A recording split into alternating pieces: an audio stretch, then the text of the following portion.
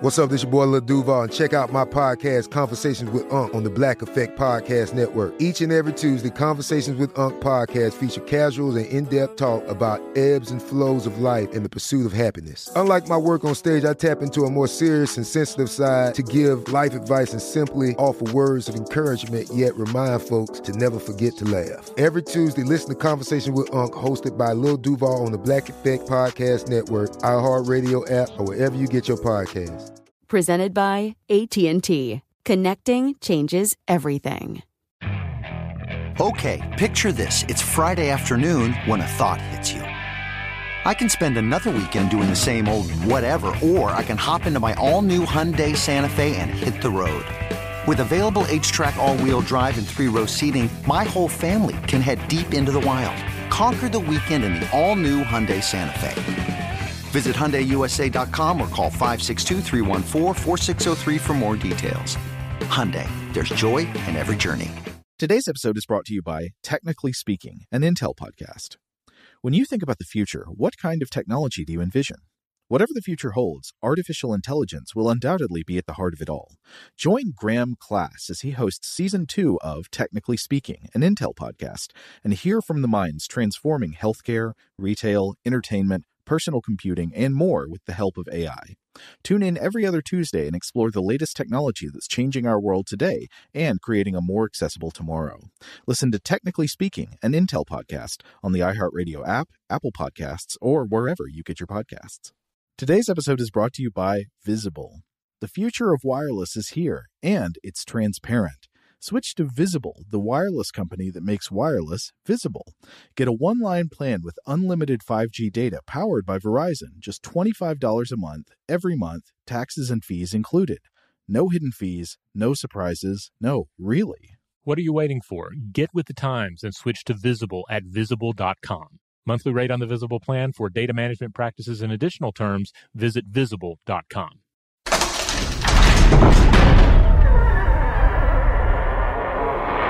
Hey, welcome to Weird House Cinema. My name's Rob Lamb.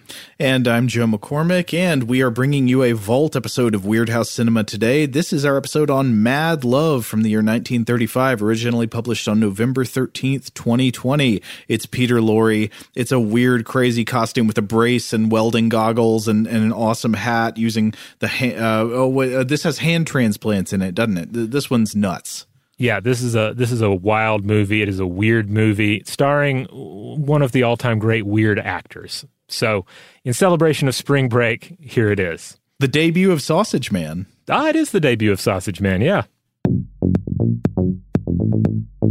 Welcome to Stuff to Blow Your Mind, a production of iHeartRadio.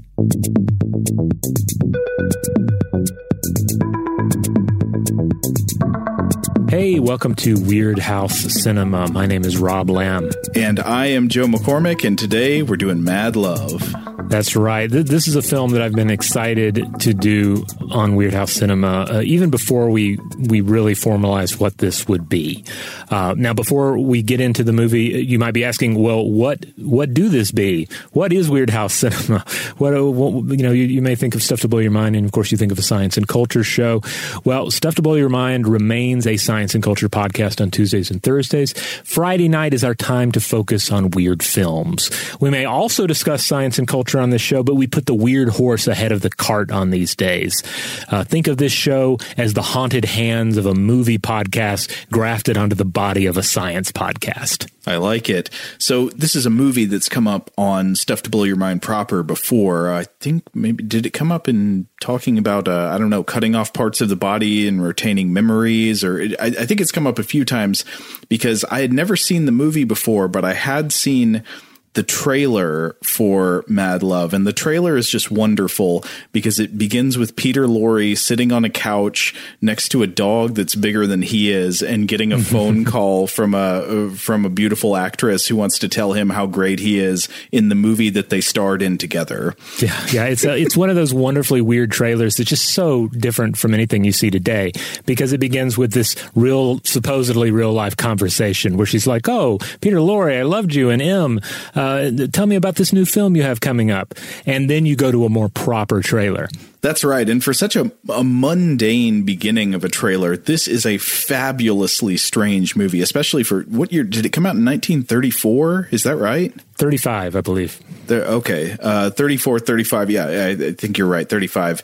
And wow, what a strange film. It's got one of the strangest things I think we should just sell right up front is there is a costume that Peter Lorre puts on in the later half of the movie that like is just hard to believe it comes from the era that it does. It seems very cybernetic. Yeah, it is frightening to behold.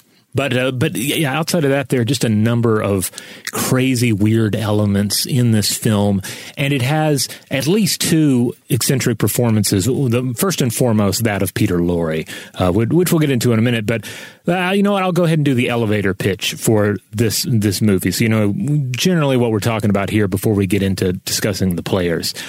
A gifted but deranged surgeon named Dr. Gogol becomes obsessed with horror actress Yvonne Orlok. And when Yvonne's husband, the famous pianist Stephen Orlok, suffers a brutal accident, Gogol transplants the hands of an executed killer onto Orlok. And from here, everything just spirals into this kind of weird tale of psychological manipulation and delusion. Let's hear just a snip of that trailer. I, a poor peasant, have conquered science. Why can't I conquer love? He shall be shut up when it's I who am mad. But nobody knows that. Yes, each man kills the thing he loves.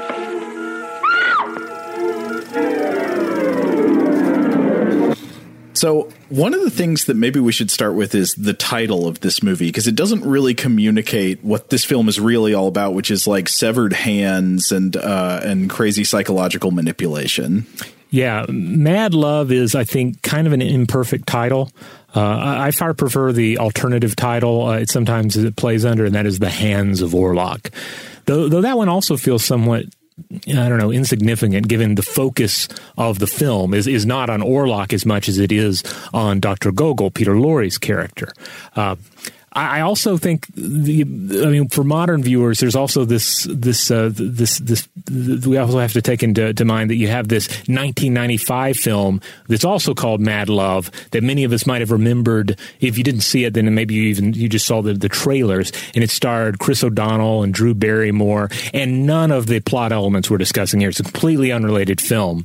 I'm sure it's quite nice. It was directed by Antonia Bird, who of course directed Ravenous in 1999 and Priest in 1994, but yeah, nothing to do with Peter Lorre and The Hands of Orlok or anything. I believe it was based on a short story called The Hands of Orlok, right? Like Les Mains du Orlok. Yeah. This was by French fantasy and horror writer Maurice Renard, who lived 1875 through 1939.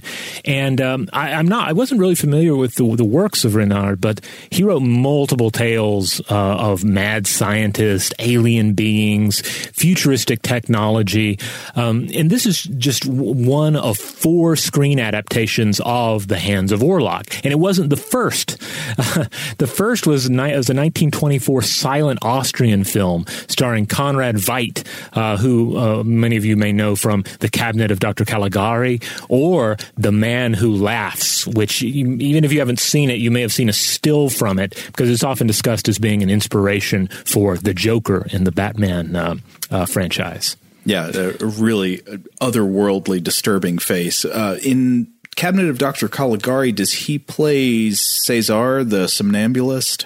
I believe so. I have a hard time remembering the characters in Caligari as much as just the breathtaking visuals. That's certainly when it comes to silent films worth watching today. That's one of the good ones. Anyway, Conrad played Orlok in that, but there was no Gogol. Instead, there was a less essential character, a surgeon named Dr. Sarah. So it seems that by the time they end up making Mad Love, like they've adapted it enough, they've made more of a character out of the surgeon. The surgeon has become the center of the piece, as opposed to just this contemplation of futuristic hand transplantation and how that affects our idea of body and personality integrity. Now, there were a couple of other adaptations of The Hands of Orlok. One was a 1960 French-British adaptation that actually had Christopher Lee in it playing Nero the Magician, which I think was just I don't know why you would mess around with the plot that much, but there you go. And then in 1962, there was an American adaptation titled Hands of a Stranger. It starred nobody in particular. I think the main noteworthy thing about it is that director Newt Arnold also directed Bloodsport and was assistant director on a lot of major films such as Blade Runner and The Godfather Part 2. Oh, that's interesting. Yeah. But the basic plot element here of what you could think of as transplant panic, and the idea of a transplanted limb altering an individual's personality. You see that showing up in a great many films and TV episodes. Just to name a few, there was The Hand of Fear, an episode of the Tom Baker era Doctor Who series. There's 1991's Body Parts, starring Jeff Fahey. Jeff Fahey? Yeah. Lawnmower Man? Yeah. Lindsay Duncan and Brad Dourif. And then you'll find various horror anthology episodes, I think, that they either have this particular plot of, now I have the hands of a killer or the hands of a stranger on my body, as well as a related but different form of dismemberment panic films about disembodied crawling hands. I'd love to come back to crawling hand films in the future. Oh, maybe a future October episode. Yeah. Now, this reminds me of something we talked about not too long ago on Stuff to Blow Your Mind when we did the episode I Want a New Blood that was all about blood transfusions and how there were experiments in the 17th century, as far back as the 17th century in France, to transfuse the blood of animals into humans for various reasons, some of which were not necessarily all that grounded in good science. But, for example, you might perform a phlebotomy because of the Galenic humoral theory of the day. You'd bleed a patient to reduce a fever or to reduce mania or something. And then there were some surgeons at the time who said, what we should do is take out the bad blood and then replace it with the blood of an animal that has the sort of personality characteristics that we want to put into the person. So if somebody is overly excited, they're suffering from a mania, you would put lamb's blood into their body because the gentleness and coolness of the lamb would come through in the blood. And this was also countered by people who opposed blood transfusions on the idea that you could create some kind of hybrid creature that, like, negative qualities of the original animal would come through in the new person and they wouldn't really be fully human anymore. So there's long been this idea that transfusing blood from one creature to another or transplanting a body part from one creature to another or one person to another brings with it some kind of personality characteristic. Yeah. This concern over the integrity of the body when we get into the transplantation of tissues and fluids and organs and limbs. And I think one, of course, thing to note is that while a lot of the concerns over blood have sort of passed away with the widespread use of blood transfusions, you will find some religious objections to blood transfusions here and there. But for the most part, it has become a part of our everyday life, like even if you're not giving blood every day, you may hear about blood drives, et cetera. It's just part of the medical reality of the modern world. Hand transplants, as we'll discuss a little later, are far rarer. They are a far more complicated procedure and one that is not every day, and also one that is, it seems like our ability to pull it off is still evolving. So you definitely see that same kind of energy in these transplantation panic films and other bits of fiction that sort of deal with this idea: what if the hands of another became my hands? Would they really be my hands? And that, of course, is one of the key things going on in this film. I like the idea, though, of these science fiction films that take a very scientifically, or at least ostensibly scientifically grounded premise. This is about medical science performing experiments at the edge of what was known to medicine at the day. But it still basically believes in magic. This movie still basically believes that like hands contain some magical essence of the brain of the person they came from. And it seems to me, modern science fiction doesn't usually operate on quite that level of belief in the supernatural. Yeah, there's certainly a dash of the supernatural in this one. There is a lot of science fiction. It is essentially like science fiction is always about our hopes and our anxieties concerning where technology is taking us. And, at the time, it was looking towards a future in which we would be able to carry out hand transplants or certainly double hand transplants. We eventually got to that point, but at the time it was just it was pure speculation. It was just we may get to this point, and then when we get there, what will it mean? What if it goes wrong? And then the way it goes wrong is goes a bit more in the speculative and magical direction by going beyond like what if it doesn't work, but also getting into that area of what if it isn't me anymore. Now, if you have seen any image from this film, and I think there's a decent chance you have, it is probably the image of Peter Lorre in his Rollo costume. And we'll explain how that fits into the plot a little bit more in more detail later. But in this costume, it's Peter Lorre wearing this bizarre metal and leather neck brace that goes over his shoulders and goes up to his chin and is laced up with like a shoe, and then with metal hands and dark sunglasses or almost kind of welding goggles and a big black hat. Yes, it is a really nightmarish image to behold. I feel like it was definitely an influence on the Gestapo agent Todt in Raiders of the Lost Ark, played by Ron Lacey. And Ron Lacey gives a very Lorre-esque performance in that, especially when you take into account the code and the hat as well, and also early character concepts for that character in Raiders apparently gave him a cybernetic metal arm. I feel like there's some strong comparisons to be made there, and I think I have read that Spielberg went with Lacey because he reminded him of Peter Lorre. Oh, that's interesting. Yeah. Well, this is getting us into the people who were involved in this movie, so maybe we should start with looking at the director, Karl Freund, who was a cinematographer before he was a director proper, and I recognized this name immediately when it came up in the opening credits, and I realized where I recognized it from was from the movies of Fritz Lang. That's right. He was cinematographer on Metropolis, as well as not a Fritz Lang film, but the 1931 Dracula film. Oh, yeah. Was another film that he was cinematographer on. He was a cinematographer on, I think, 163 films, according to IMDb, and was active through the 1960s. He worked on some other Universal horror films, I think, didn't he? Was he involved with The Mummy? Yeah, he directed 1932's The Mummy, starring Boris Karloff as Imhotep. Oh, okay. But the main attraction here, really, the centerpiece is Peter Lorre as Dr. Gogol. Lorre is the ultimate highlight in this film, as the picture, I think, gives him a chance to shine just in multiple ways. Because as Gogol, it's interesting. He's sometimes quite dapper and sly, walking around, smoking, gazing kind of slyly at everything around him. Other times, he's this tragic, earnest, even manic character. And then there's this scene, which again, we'll get into more of the details on in a bit, where he takes on the guise of this reassembled Rollo character, and he gives a really otherworldly performance in this kind of science fiction within a science fiction.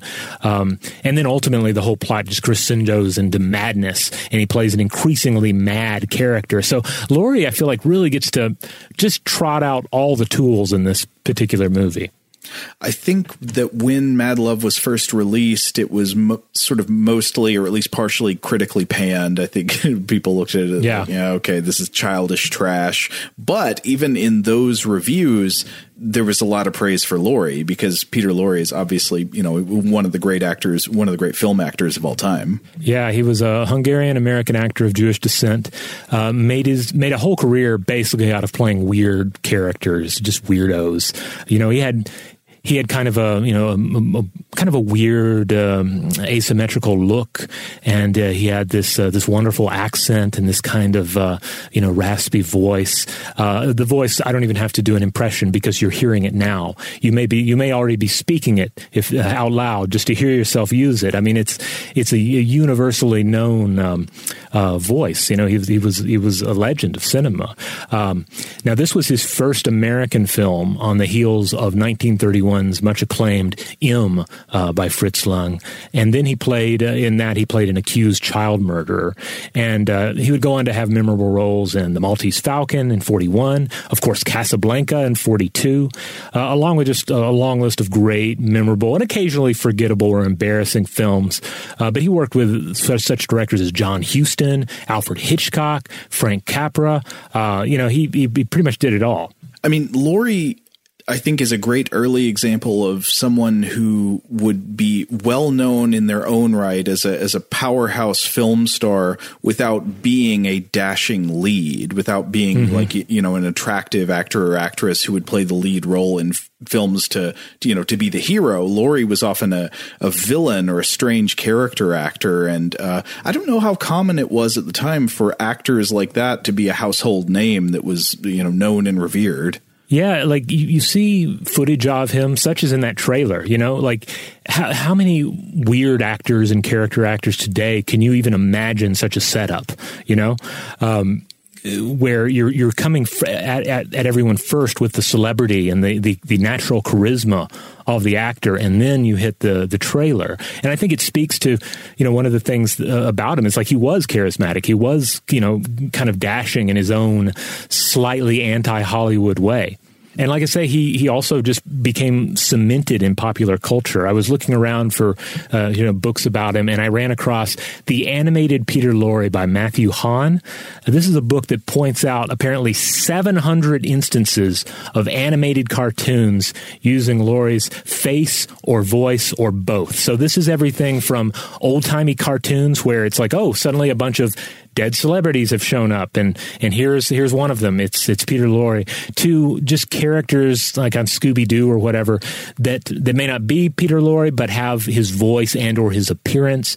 And you see that still today. Like the Peter Lorre impersonation is kind of like a standard impersonation one might turn to. You see it, for instance, in the Star Wars Clone Wars animated series. There's a character that shows up, a bounty hunter named Cad Bane, and it has kind of like a mechanically augmented voice, but the root of it is a Peter Lorre impersonation, and you can pinpoint it.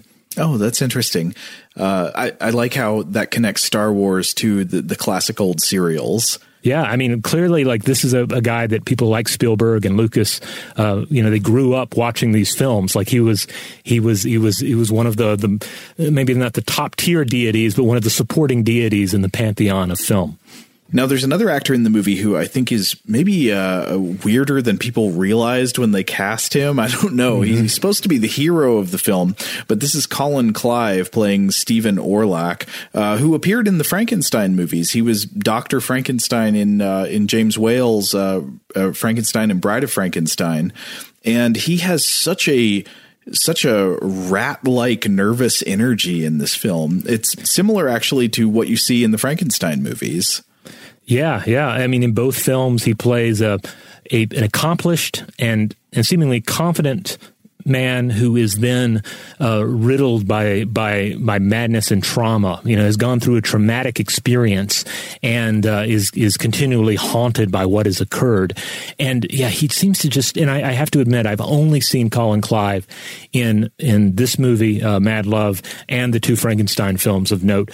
But in all three of those, like, he just has this wonderful raw energy to him, and there is this sense of like tragedy too. I don't know how much of the tragedy is just knowing that, for instance, he would die in 1937, just 2 years later, at the age of 37, and that he had a number of demons in his life. I believe he suffered from alcoholism, but whatever traumas he had in his life, he seems able to have translated that into these performances. And so, yeah, he's perfect for this role as this, handsome and accomplished individual who is then put through this traumatic situation and then pushed towards delusion by the villainous Dr. Gogol.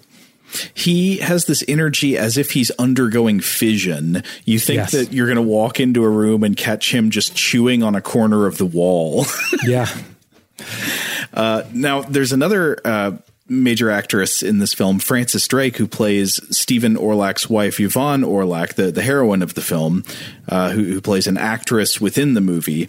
But one thing before we get into details about Frances Drake that I thought was interesting is I read that originally this role of Yvonne Orlak was cast with another actress, an actress named, what was her name? Virginia Bruce. And just clicking around on the internet, I discovered that Virginia Bruce played Jane Eyre in a 1934 American adaptation of the Bronte novel. And in this movie, Colin Clive, the guy with the fission rat nervous energy, plays Mr. Rochester. I don't know. I would have to see that to believe it, because Mr. Rochester is supposed to be this, dark, smooth, Byronic hunk. But Colin Clive's teeth are almost audibly rattling when you watch him. It's hard to imagine him really fitting with that role. Huh. Yeah. I'm going to have to watch that or watch some clips from it just to see, what kind of energy he has in that. Because again, I've only seen this level of energy out of Colin Clive.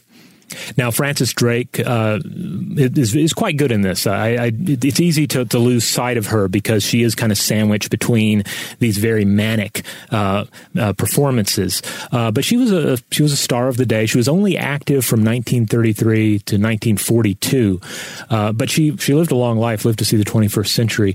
What happened is she married into the English aristocracy, and her first husband, Lieutenant Cecil John Arthur Howard, urged her to leave show business, so she did.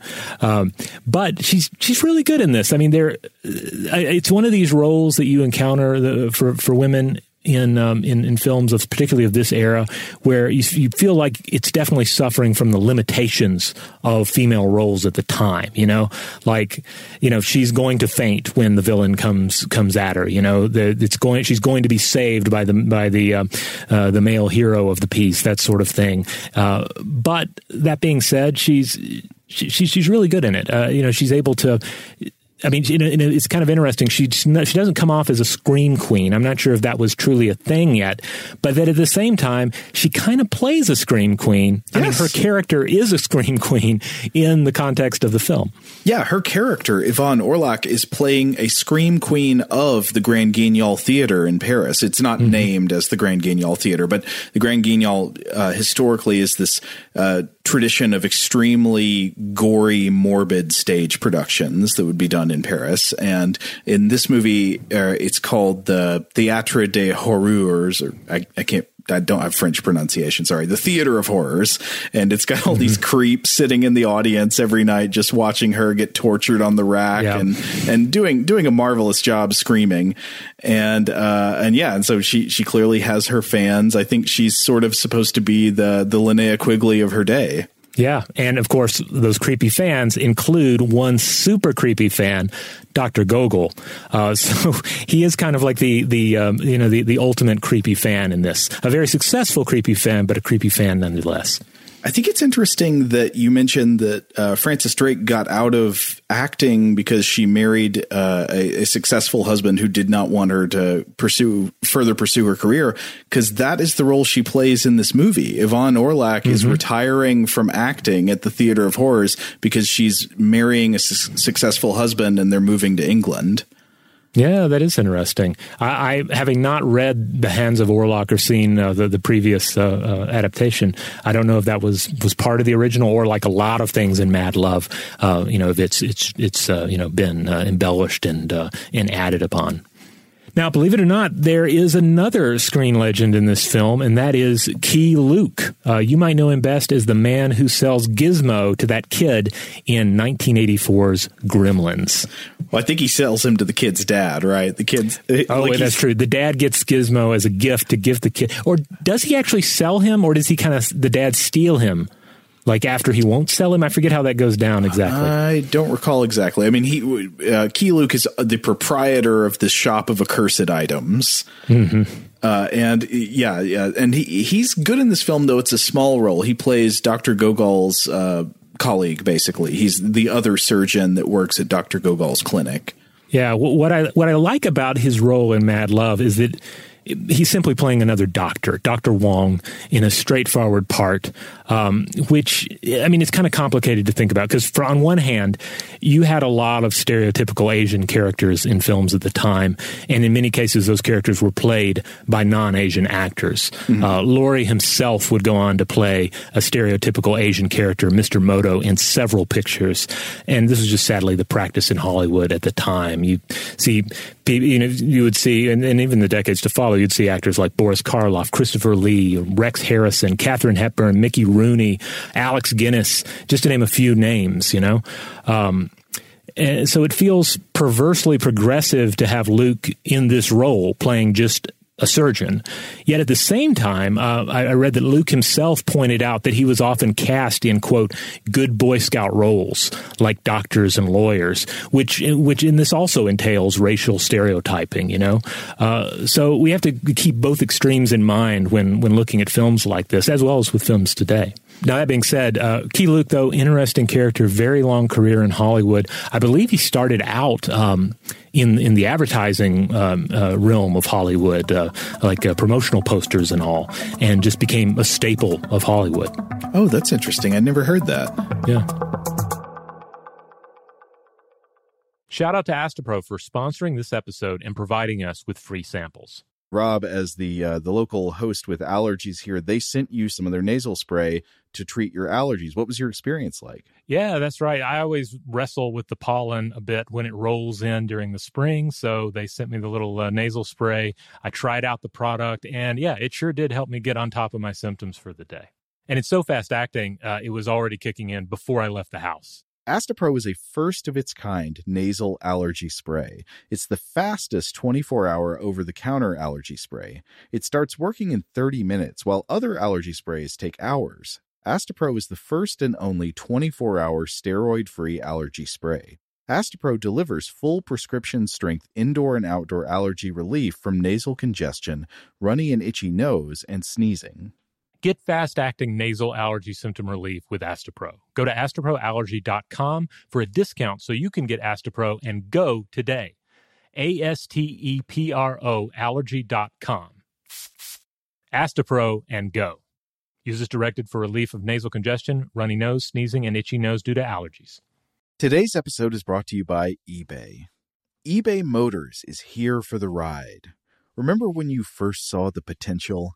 And then, through some elbow grease, fresh installs, and a whole lot of love, you transformed 100,000 miles and a body full of rust into a drive that's all your own. Look to your left. Look to your right. It's official. No one's got a ride like this. There's nothing else that sounds like, feels like, or looks like the set of wheels in your garage. With over 122 million parts, you can make sure your number one ride or die stays running smoothly so there's no limit to how far you can take it. Brake kits, turbochargers, engines, exhaust kits, roof racks, LED headlights, bumpers, whatever your baby needs, eBay Motors has it. And with eBay Guaranteed Fit, it's guaranteed to fit your ride the first time, every time, or your money back. Plus, at these prices, well, you're burning rubber, not cash. Keep your ride or die alive at ebaymotors.com. Eligible items only. Exclusions apply. Rev up your thrills this summer at Cedar Point on the all-new Top Thrill 2. Drive the sky on the world's tallest and fastest triple-launch vertical speedway. And now, for a limited time, get more Cedar Point fun for less with our limited-time bundle for just $49.99. Get admission, parking, and all-day drinks for one low price. But you better hurry, because this bundle won't last long.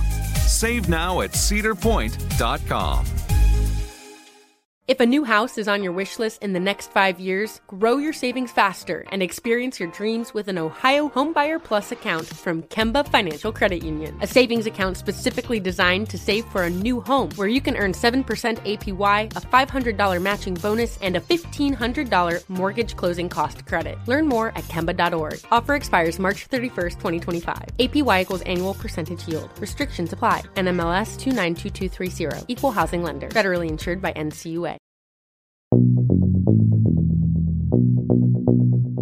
Okay, well, I guess maybe we should talk through the plot in a little bit more detail. Now, we've already discussed the basic setup that Yvonne Orlac, played by Frances Drake, is this grand guignol scream queen, that she goes on stage at the Theater of Horrors every night in Paris. They grotesquely torture her for whatever play they're putting on. It looks like the play they're putting on is about a count or some, wicked aristocrat who finds out that his wife is two-timing him and then puts her on the rack. And so they put her on this big wheel and start stretching her arms, and she screams. And then it shows these people in the audience where it looks like there are a lot of couples in the audience, and the women are like not happy to be there, and the men are like, oh wow, this is great.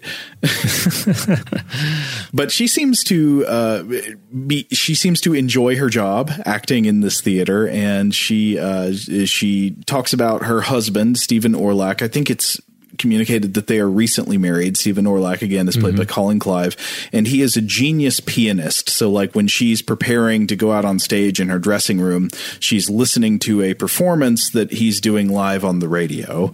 And I think that we're supposed to understand that they're very happily married. They adore one another. And the film opens on the night of Yvonne's final performance at the Theater of Horrors before she's going to move off to England with Stephen.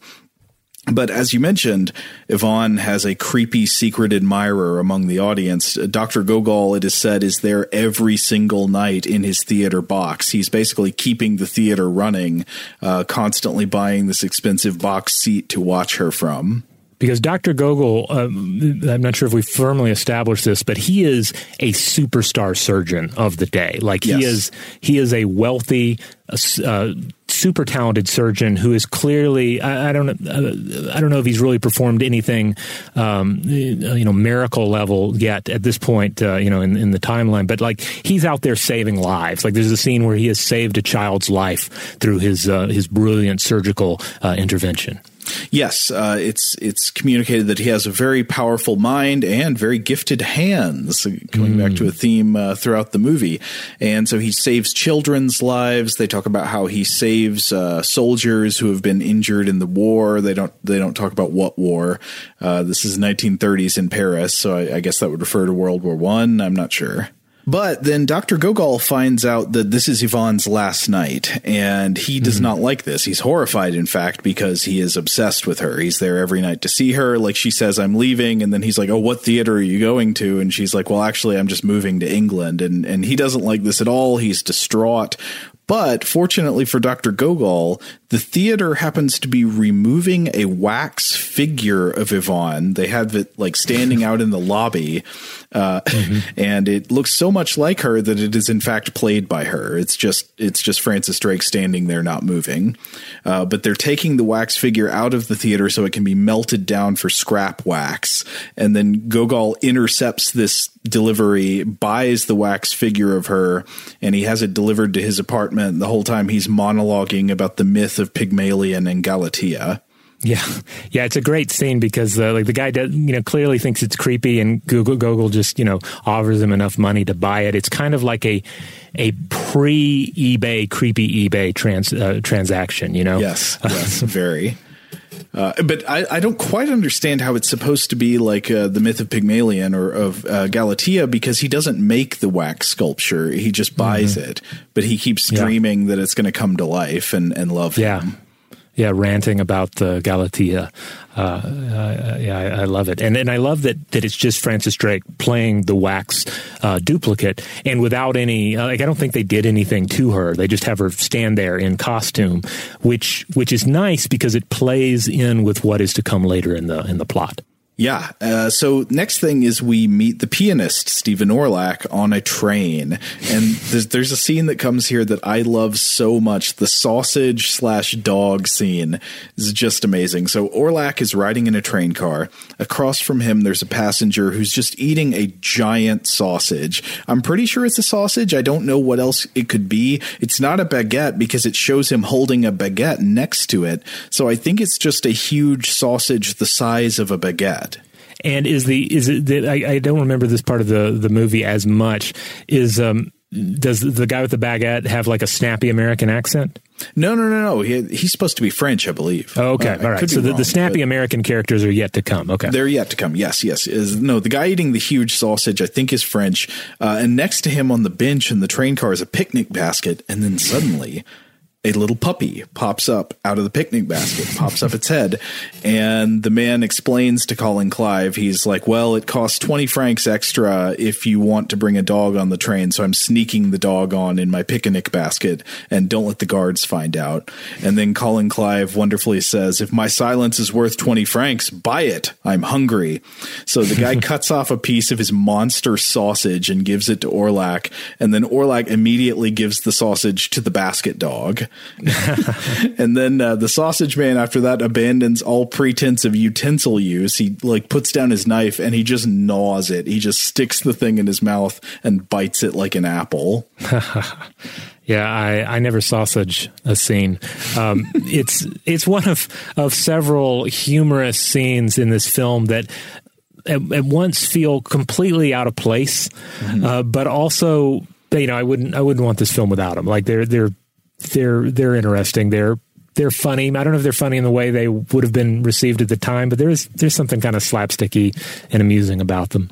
I think it's supposed to be funny. In any case, whatever it was supposed to be, Sausage Man is my hero. I want action figures of Sausage Man. I want our fans to make us Sausage Man t-shirts. It would have been a totally different film, by the way, had Sausage Man's hands end up transplanted onto Stephen Orlak. Oh my God, yes! Like I can't play the piano anymore. I can only grab huge sausages. But anyway, that preludes the next thing we have to talk about, which is that a prisoner is brought on board the train, and it is explained that this is Rollo the knife thrower, who is skilled at throwing knives. I guess that's a skill. I'd never thought about that much before. But what do they say he did? I think it's that he murdered his own father by throwing a knife at him. Yeah, which will become important later on. He's a convicted murderer, and he's on the way to the guillotine. His mannerisms are very soft and friendly and American. They specify he is American. He's not French. He just happens to be in France going to the guillotine. And he comes off almost kind of like Buddy Hackett. Yes. He reminds me a lot of, and I'm sorry I forget the actor's name, but the actor who plays Babyface Nelson in Oh Brother, Where Art Thou? That kind of old-timey, he comes off as a charismatic, likable character, not a knife-wielding murderer. And on one hand, I found myself thinking, well, what if they had actually made Rollo terrifying here? Would that have been more beneficial later on? But maybe the thing is, I'm not sure it would, because I don't know, the impersonation of a animated Rollo that comes later is very much a Gogol creation. So I don't know. I guess ultimately I'm okay with this particular character being a little hammy and a little likable despite being a murderer. Well, I think it kind of works because Gogol, if I recall correctly, never meets Rollo while he's alive. Right. He only gets access to his dead body once it's guillotined. Yeah. But we should say before Rollo gets guillotined, through happenstance, orchestrated by Sausage Man, by the way, because Sausage Man wants Rollo's autograph. He apparently collects the autographs of famous people, including father murderers. He goes next. He goes next to the other train car using Stephen Orlak's pen to try to get an autograph. Orlak has to go get his pen, and so by these means, he meets Rollo. Mm-hmm. But anyway, Rollo gets off the train to get executed. Laurie goes to the guillotining because apparently he always does. But after Rollo gets off the train tragically derails, and Stephen survives the crash, but his hands are mangled and destroyed. And of course, he's a pianist by trade, so he needs his hands to play. And Yvonne wants to, so she's talking to the surgeon in the hospital after the accident, saying, "Can't you save his hands?" And the surgeon's like, "I'm sorry, ma'am, we'll have to amputate." So Yvonne is desperate, and she realizes, "Oh, I've got this creepy admirer, Dr. Gogol, and he's the world's greatest surgeon. I can take Stephen to him." And so that's what she does. She has Stephen taken in an ambulance to Dr. Gogol's clinic and says, "You've got to save his hands. He needs them to play." But unfortunately, Dr. Gogol discovers it is impossible to salvage his hands as they are. But Gogol, in his desire to please Yvonne, manages to transplant Rollo the knife thrower's hands onto Stephen's wrists. Yes, he decides to essentially try the impossible. There's that great scene where he's in there with Dr. Wong, and Laurie's character proclaims, "Impossible. Napoleon said that word is not French." Yes, that part's great. Yeah. So it seems for a while like all is well, or, Stephen discovers that his hands work and everything's good until Stephen starts to figure out that he can't play the piano anymore. You hear there are these scenes of him sort of banging on the keys with nothing like the deafness that he's used to.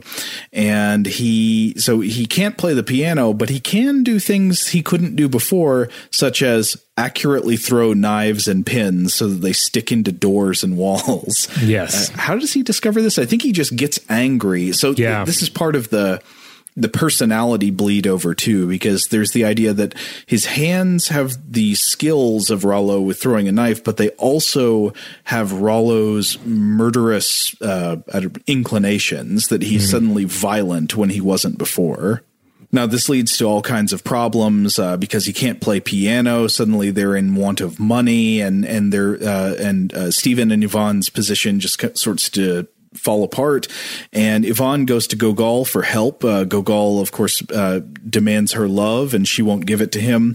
And then in a fit of rage, Gogol decides that he needs to drive Stephen mad. Yes. So his plan is that he's going to commit murders and then assume the identity of Rollo the knife thrower, who Stephen knows was executed, and try to convince Stephen that Stephen himself did the murders that Gogol actually did, by telling him the truth that he has Rollo's hands on his wrists, and using as proof the fact that he, Gogol, pretending to be Rollo, is now still alive because Gogol transplanted his dead head onto another person's body. And this is when Gogol, as Rollo, dons that amazing outfit with the neck brace and the leather and the steel hands. Yeah, and it is a really haunting scene. It is if you don't have the courage or the time to watch the full movie, I think there's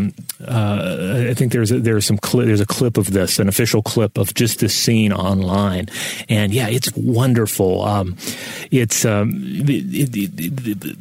there's the costume level of it, which we've described already, but also Gogol as Rollo is speaking in this feint whisper, this raspy whisper, the voice of one whose head has been refused with his body, and he feels at once like this strange perverse miracle of modern surgery, but also he's like a ghost, he's like a wraith brought back to warn Orlok of what is to come. I am a little confused about Gogol's plan, or the logic of it. So I think what he thinks is that if he can falsely convince Stephen that he did murders, this will cause Stephen to continue to actually do murders. Right, or get caught by the police, either by turning himself in or just by doing more murders. Yeah. Either way, it's a win for Gogol, because then he can swoop in and, he and Yvonne will be married and live happily ever after. Yeah, but he sort of neglects to consider the fact that Yvonne doesn't want to marry him. Gogol is not thinking clearly at this point. Right. He doesn't have a good head for romance. No. He asked that question at one point. He says, "I, a poor peasant, have conquered science. Why can't I conquer love?" And clearly he has a great head for science, but not for love. He doesn't really understand how love works. And, he can certainly use his technical skills and his brilliant mind to put the hands of a dead man onto the hands of a survivor. But in terms of transplanting Yvonne into his life, that is beyond his ability. But he still has this wonderfully, perhaps overly complex plan to pull it off. It may sound a bit overly complex here, but I don't know. I feel like within the context of this plot, and in the context of this movie, it works. You just kind of have to roll with it, but it works. It just sort of skips lightly over the top of the water and then moves on. Yeah. So, of course, Stephen is implicated in these murders that Gogol did, or at least one murder. I think maybe it's just one, actually. And he's arrested by the police, and Yvonne goes to Gogol's apartment to confront him. But then while she's there, she discovers his evil plan. That's right, because he's coming back in the Rollo costume, cackling to himself about basically reveals his entire plot, and then taking the costume off. And what does she do to hide? Oh, wait, no, before we get there, I've got to say about when he's explaining the plot, he's not even doing the Bond villain explaining it to Bond. He's doing the Bond villain explaining his whole scheme to no one. He's just explaining it to the ceiling. Well, there's a parrot there, right? Isn't there a bird? Oh, maybe it is the parrot. There is a bird, yeah. Okay, I take it back. Maybe he's explaining to the bird. But yes, so he's coming home. He's coming into his study. She's there because she had come to confront him. And then she discovers she has to hide. And in this suspenseful final scene, she has to pretend to be the wax sculpture of herself, which is a fantastic set piece. And it's really well shot, too. There's this wonderful sort of long shot where they come around the corner. It's like Gogol's point of view, and there she is standing there as the wax sculpture. It's a beautiful moment in the film. Mm-hmm. And then, of course, the Stephen and the police come to the rescue. I feel like it has a kind of disappointing conventional ending where Stephen in the climax puts his new hands to good use, you could say. Mm-hmm. And then it's just like, okay, Gogol's dead. And then Stephen and Yvonne embrace, and then just immediately the end, happily ever after. This is the thing about a lot of these old movies. It seems like they wrap up very fast. They don't have any kind of interesting coda that puts a new spin on this. Like, it's like this movie. It's like the moment the villain is defeated, the two main characters embrace and kiss, and then music swells and it's over. The end.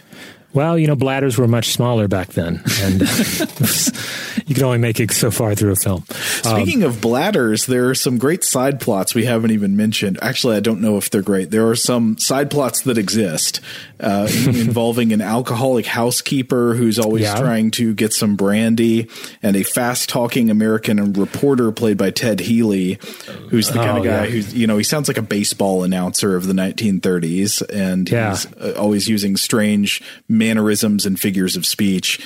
Like there's a scene where Rollo is about to be executed by guillotine, and he's there to cover it. I don't know why this American reporter is there to cover the guillotining of a criminal there in Paris, but he's explaining to the police commissioner that he's like, look, you got to have gin for executions. You got to have champagne for this. And I can't reproduce it, but it's pretty good.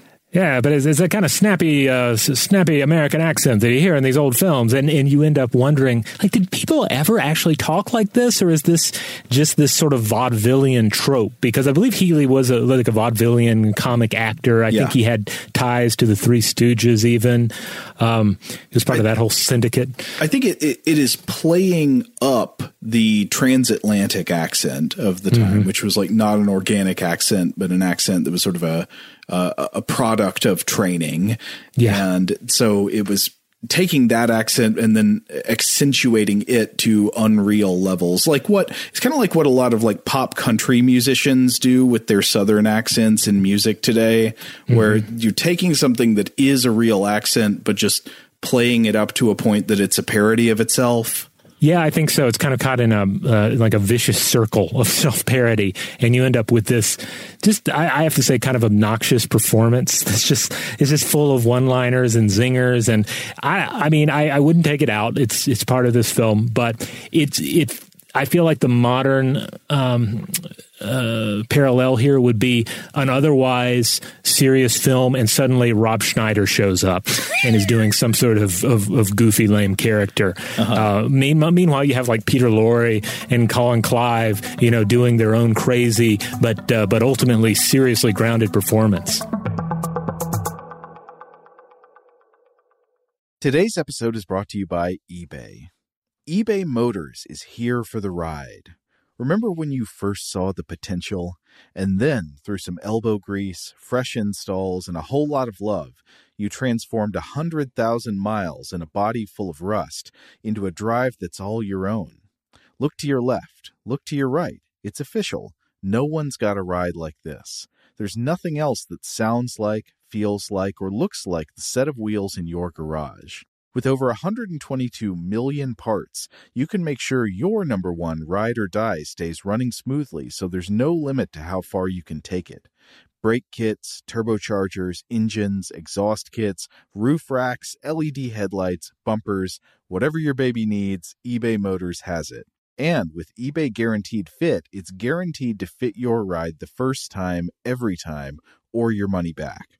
Plus, at these prices, well, you're burning rubber, not cash. Keep your ride or die alive at ebaymotors.com. Eligible items only. Exclusions apply. Rev up your thrills this summer at Cedar Point on the all-new Top Thrill 2. Drive the sky on the world's tallest and fastest triple-launch vertical speedway. And now, for a limited time, get more Cedar Point fun for less with our limited-time bundle for just $49.99. Get admission, parking, and all-day drinks for one low price. But you better hurry, because this bundle won't last long.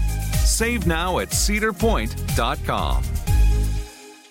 If a new house is on your wish list in the next 5 years, grow your savings faster and experience your dreams with an Ohio Homebuyer Plus account from Kemba Financial Credit Union. A savings account specifically designed to save for a new home, where you can earn 7% APY, a $500 matching bonus, and a $1,500 mortgage closing cost credit. Learn more at Kemba.org. Offer expires March 31st, 2025. APY equals annual percentage yield. Restrictions apply. NMLS 292230. Equal housing lender. Federally insured by NCUA. Today's episode is brought to you by Technically Speaking, an Intel podcast. When you think about the future, what kind of technology do you envision? Whatever the future holds, artificial intelligence will undoubtedly be at the heart of it all. Join Graham Class as he hosts Season 2 of Technically Speaking, an Intel podcast from Ruby Studio in partnership with Intel. Explore the future of technology that's rapidly evolving our world today with the help of AI. There's still so much work and research needed to fully understand the power and potential of AI, and Intel is at the forefront of implementing AI in revolutionary technology that's changing the world we live in for the better. In each episode, Graham interviews the minds transforming medicine and healthcare, retail, entertainment, personal computing, and more, while pioneering new uses for AI in these spaces. Tune in every other Tuesday and explore the latest technology that's changing our world today and creating a more accessible tomorrow. Listen to Technically Speaking, an Intel podcast on the iHeartRadio app, Apple Podcasts, or wherever you get your podcasts.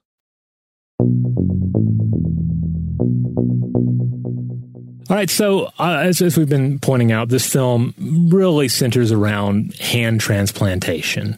So let's talk a little bit about the science of hand transplantation and also the history of hand transplantation. All right, well, hand transplantation it's interesting how this movie fits into the history of it, because hand transplantation is absolutely real now, but it was not at the time this film was made. Mm-hmm. I was looking at a paper called The History and Evolution of Hand Transplantation, published in the journal Hand Clinics in 2011 by Foruhar et al. And so one thing to note is that hand transplantation is an example of a broader class of surgeries that are now known as vascularized composite allotransplantation, or sometimes vascularized composite allograft, VCA for short. And this basically means the grafting of a whole unit organ composed of multiple kinds of tissue. So that would mean muscles, tendons, circulation, bones, nerves, skin. It's a lot of different stuff, and it all has to connect properly to be functional, which is not easy. It's sometimes described as like there is there's this ascending ladder of the priorities of things that you have to connect, and in like what order of importance they come. And it does rely on very advanced techniques in microsurgery. Now, obviously, the surgery involved to connect a hand to an arm segment in a functional way is really complicated, but it's not just the complexity of the surgery. One of the main barriers to successful hand transplantation in history, or at least in previous decades, was the insufficient development of immunosuppression, without which the immune system will revolt and reject the new organ. The first ever hand transplant that we know of was performed by a Dr. Robert Gilbert in Ecuador in 1964, and this transplant did not really work. So the authors here explain that about 3 weeks after the initial graft, the transplanted hand had to be amputated because there was an acute immune rejection. And the authors say that, quote, this early experience, along with similar failures in animal models, led researchers to believe that skin-bearing transplants were prohibitively immunogenic. A 30-year period of stagnation followed. But then in the 1980s and 90s, new medications came online that made hand transplantation seem viable again. And they list a few examples here, including calcineurin inhibitors, cyclosporin A, tacrolimus, and MMF. And drugs like these open the doors to multiple kinds of VCA. The authors here cite a couple of the first successful hand transplants in the late 1990s, one of which actually was in France by a surgeon named Jean-Michel Dubernard and his colleagues in Lyon in 1998. So this first patient in 98 received a single hand transplant. The surgery apparently took 13 hours, and the operation was at first successful, but unfortunately the patient did not follow instructions for his immunosuppression and physical therapy, and he eventually left the care of the team in Lyon, and this had disastrous consequences, and he had to have the hand amputated in 2001. Presumably, it didn't say why, but presumably this was because of immune rejection. And then the same group in France, under Dubernard, performed the world's first bilateral hand transplant, so both hands, in January 2000. Here, the patient was a painter, 33 years old, who lost both of his hands when he was experimenting with a homemade rocket, and it exploded. Oh, wow. Now, at the time of this review that was published in 2011, the authors believed that more than 65 hand transplants had been carried out worldwide. Most of them at this point were successful. Some had to be amputated due to immune reactions, but most of them were successful. I haven't found a more recent estimate, but surely the number is a good bit higher than that now as therapies have continued to evolve. You know, Dr. Kody K. Azari is a big name in hand transplantation, having served as one of the lead surgeons on 6 hand transplantation operations, including the first double hand transplantation and first arm transplantation performed in the United States. I got to hear him give a talk for The Moth in New York City several years ago as part of the World Science Festival. And you can listen to this at themoth.org or look it up on YouTube, I believe. But it was a really cool talk because he talks about just the intensity of the surgery.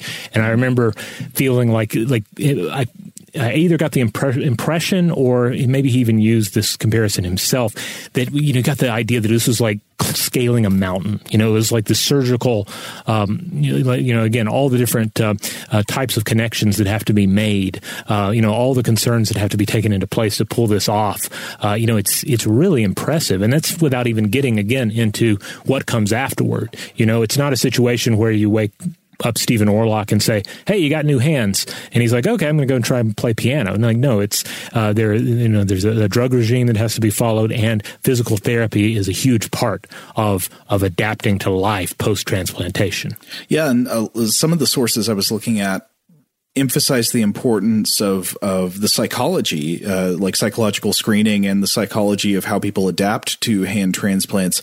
I mean, for multiple reasons, but one of which is following through after the surgery is incredibly important, as was, for example, made clear by that first case where the guy was not taking his immunosuppression drugs properly. It was not following through on physical therapy, and that eventually led to the hand being rejected. Yeah, on the psychological front, I was looking at a paper from 1999 by Martin M. Klepecki, MD, titled Transplantation in the Human Hand, Psychiatric Considerations. And the author here points out that one has to take into account the psychology of the hand, as well as the, quote, psychodynamic issues in limb loss and the psychological integration of a transplanted hand. He wrote, quote, potential candidates for hand transplantation should receive a psychiatric interview and projective testing to assess the patient's adaptability to body image, level of personality organization, and capacity for pathological regression.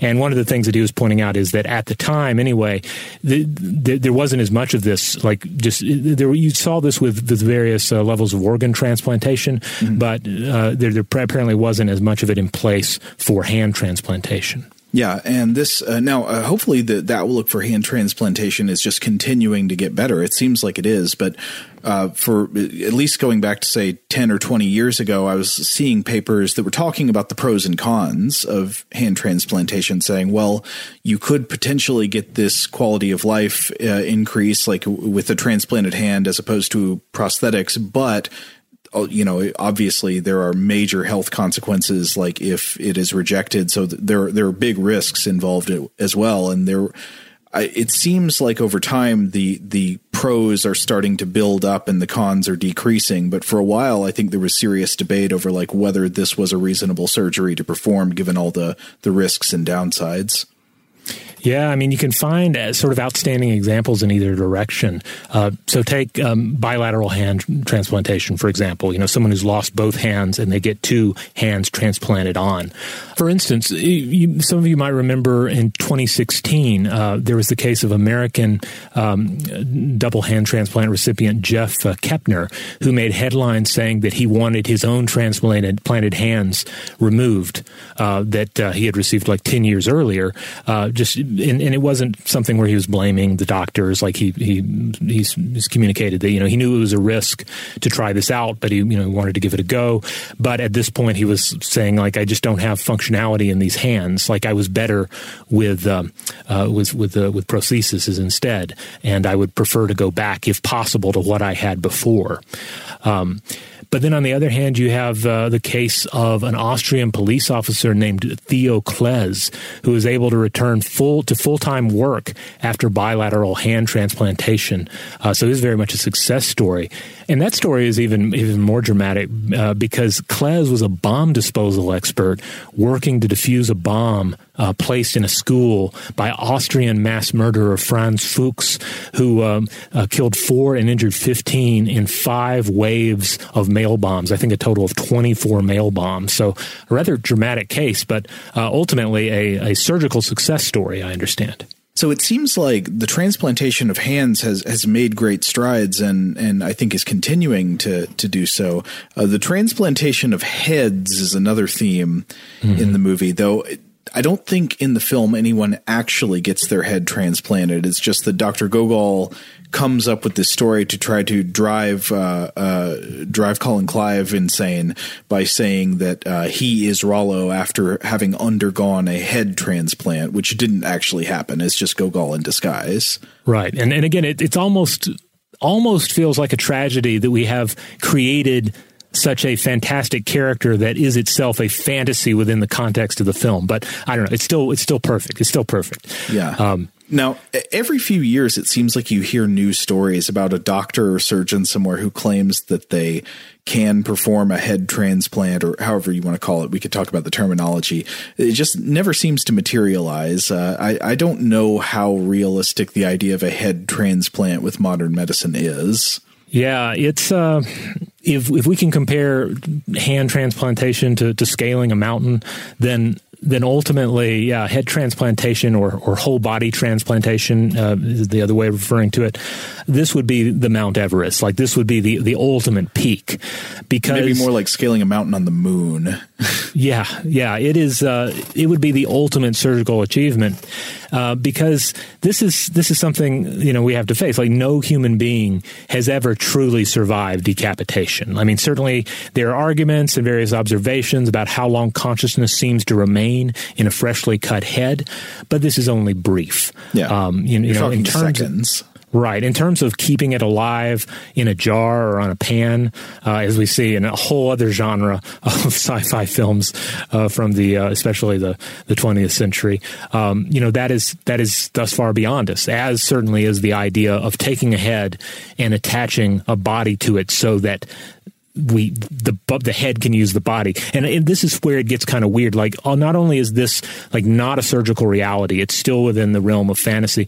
Like it even further accentuates that question of what is self, what is body, the idea of head and body, because it is a quite literal invocation of the whole, we've talked about the mind-body connection and how it is perhaps unhealthy to think of ourselves as a brain attached to a body, a head on a body, like a rider on a horse, when instead we are this integrated system. We are essentially a centaur of mind and body. But then you have an example like this, or at least a theoretical idea like this, that you could take the head and attach it to another body, and this would be the new individual.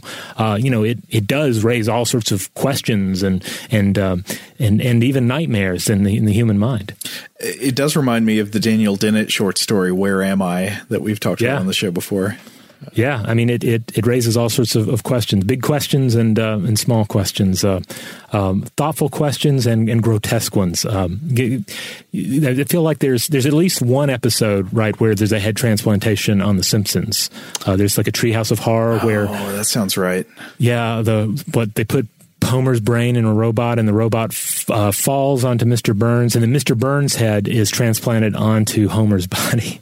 Why was I imagining Flanders' head on Homer's body? That doesn't sound... That's not right, is it? Maybe they got around to that later. There are a lot of tree houses I haven't seen. Well, yeah, with this point at The Simpsons, basically you can just like throw out random ideas, and then it turns out they already did that in an episode, and probably maybe did it more than once. Now, in terms of surviving decapitation, there are animals that can survive longer, certainly longer than us, without a head. It's often pointed out that decapitated cockroaches die of starvation rather than just simply the loss of their head. But there you're talking about, which one are you talking about surviving, the head or the body? Yeah, again, it kind of messes with our conception of what an individual, even an individual cockroach is, right? Mm-hmm. It's kind of like that whole running around like a chicken with the head cut off, which is alluding to, observations that a chicken the chicken's body seems to live longer than a human body without a head.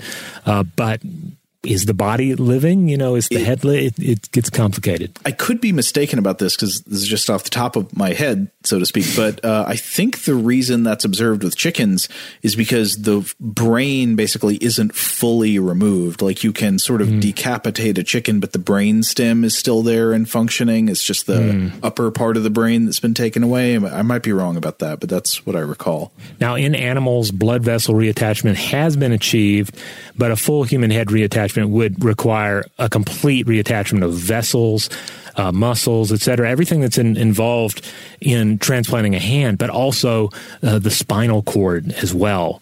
And we'd need to be able to sustain the head while all of this was happening, Again, how do we keep a head alive after it is removed from the body?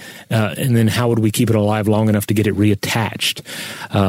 So yeah, we're simply not there yet in terms of reattaching a head to a body. Though I love the way that it is created by Gogol in the film. The idea of this brace being used to achieve a kind of like rough head transplantation. Like he seems to have approached it with a thoughtful mind. Like, oh well, this would be a very difficult thing to pull off. The results would not be pleasant. How would I depict this to Orlok? I think I just noticed that this entire episode we've been saying all these names in different ways multiple times. I think I've been saying Gogol and Gogol, and I've been saying Orlak and Orlok, and I really don't know which one is right at this point. As for Orlok, isn't that the name of the vampire in Nosferatu? Oh yeah, Count Orlok. Yeah, it is. Max Schreck, yeah. Yeah, I'm not sure. Let's see, is it spelled the same? No, I don't think so. I think different it's with a K, isn't it? Yeah, and of course, I think Orlok was they chose that name because they didn't have the rights to Dracula, so they're like, all right, come up with something else. They should have used Alucard or Dr. Acula in the Dr. Acula. That would have been good. So there's another thing I wanted to talk about in this movie that I thought was interesting is that it features a couple of poems that are by two different Brownings. There are parts of the movie where Gogol quotes poetry. The first I noticed was there's a part where he's pining for Yvonne. You know, he's feeling despondent because he loves her, and she's married to another. And he says he starts reading a quote from a book. It sounded familiar to me, and I looked it up. And I think the quote is from a poem by Elizabeth Barrett Browning, the English poet, Sonnets from the Portuguese Seven. It's often known by its first line, which is "The face of all the world has changed," I think. And the lines are like, "The face of all the world has changed, I think, since first I heard the footsteps of thy soul move still, oh still beside me, as they stole betwixt me and the dreadful outer brink of obvious death, where I, who thought to sink, was caught up into love, and taught the whole of life in a new rhythm." And it goes on from there, but that's the part that has what he reads. And then later in the film, I thought this was pretty interesting on the screenwriter's part.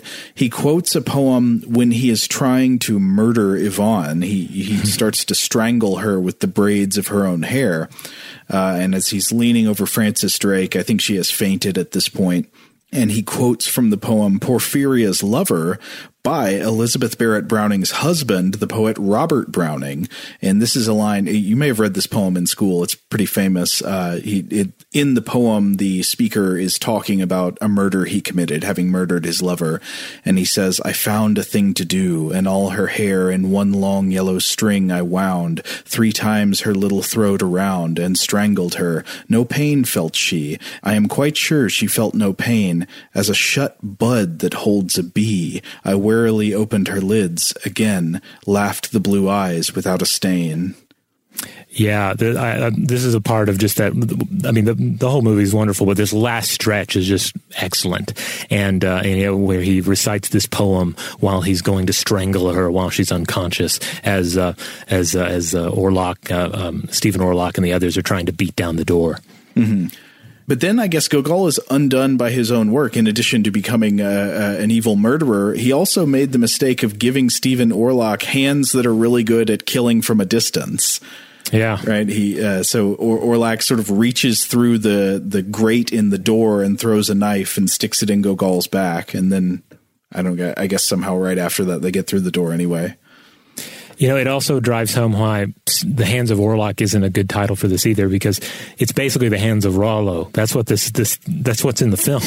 The hands of Orlock are lost pretty early on, unless you're getting deep and wondering about like who owns the hands. I don't know. Mm-hmm. But I don't know. In the end, also, it is mad love. It is about mad characters going mad and trying to figure out how love works. So there is a thing I noticed about this movie as it was on Amazon Prime. Amazon declares this film to be rated PG-13. And I was like, how did Mad Love end up rated PG-13 when movie ratings had not been invented yet? Or I don't think there were any kinds of ratings. If there were, they weren't the system we have now. And certainly not the PG-13 rating, which was not invented till the 1980s. I looked it up. The first PG-13 film was Red Dawn.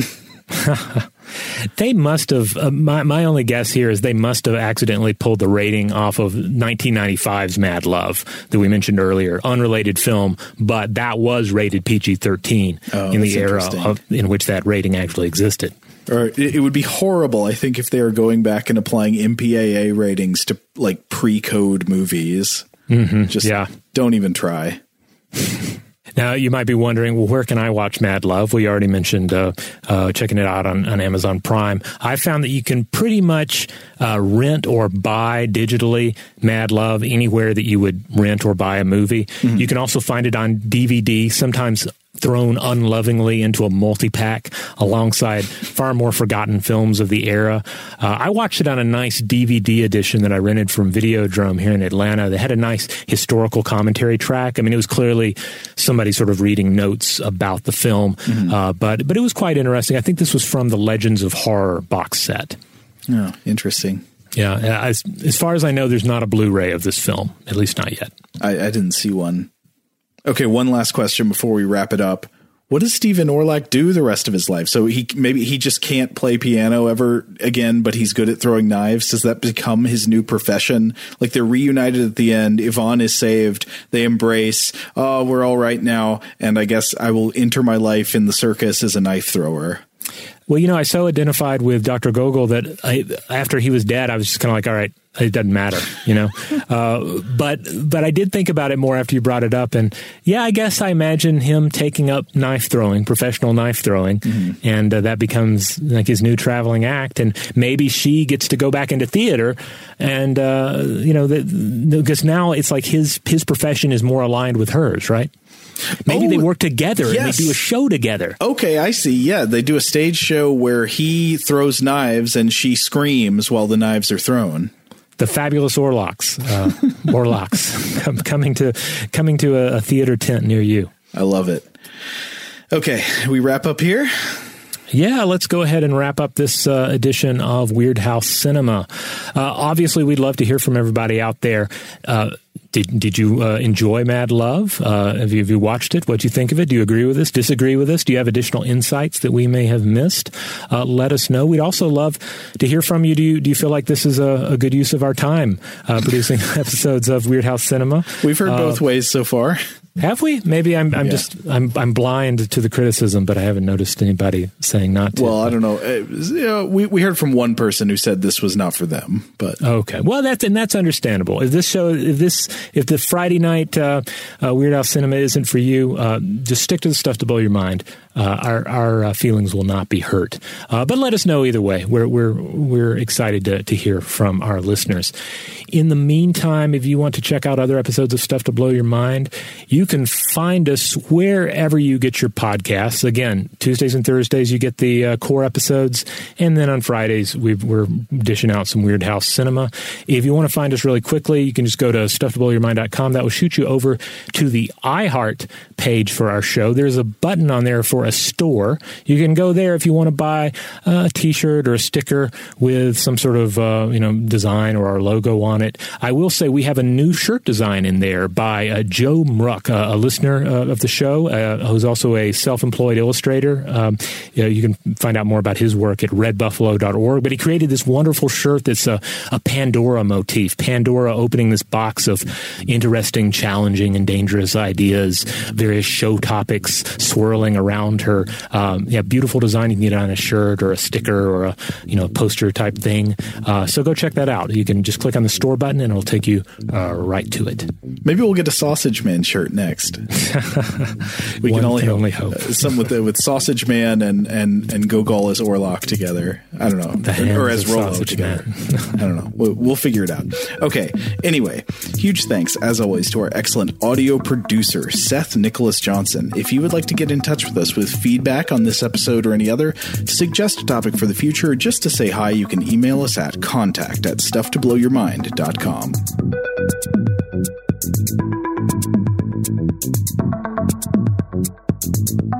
Stuff to Blow Your Mind is a production of iHeartRadio. For more podcasts from iHeartRadio, visit the iHeartRadio app, Apple Podcasts, or wherever you listen to your favorite shows. Today's episode is brought to you by Visible. The future of wireless is here, and it's transparent. Switch to Visible, the wireless company that makes wireless visible. Get a one-line plan with unlimited 5G data powered by Verizon, just $25 a month, every month, taxes and fees included. No hidden fees, no surprises, no, really. What are you waiting for? Get with the times and switch to Visible at Visible.com. Monthly rate on the Visible plan. For data management practices and additional terms, visit Visible.com. Rev up your thrills this summer at Cedar Point on the all-new Top Thrill 2. Drive the sky on the world's tallest and fastest triple-launch vertical speedway. And now, for a limited time, get more Cedar Point fun for less with our limited-time bundle for just $49.99. Get admission, parking, and all-day drinks for one low price. But you better hurry, because this bundle won't last long. Save now at cedarpoint.com. If a new house is on your wish list in the next 5 years, grow your savings faster and experience your dreams with an Ohio Homebuyer Plus account from Kemba Financial Credit Union. A savings account specifically designed to save for a new home, where you can earn 7% APY, a $500 matching bonus, and a $1,500 mortgage closing cost credit. Learn more at Kemba.org. Offer expires March 31st, 2025. APY equals annual percentage yield. Restrictions apply. NMLS 292230. Equal housing lender. Federally insured by NCUA. This is Malcolm Gladwell from Revisionist History. eBay Motors is here for the ride. With some elbow grease, fresh installs, and a whole lot of love, you transformed 100,000 miles and a body full of rust into a drive that's all your own. Brake kits, LED headlights, whatever you need, eBay Motors has it. And with eBay Guaranteed Fit, it's guaranteed to fit your ride the first time, every time, or your money back. Plus, at these prices, you're burning rubber, not cash. Keep your ride or die alive at ebaymotors.com. Eligible items only. Exclusions apply.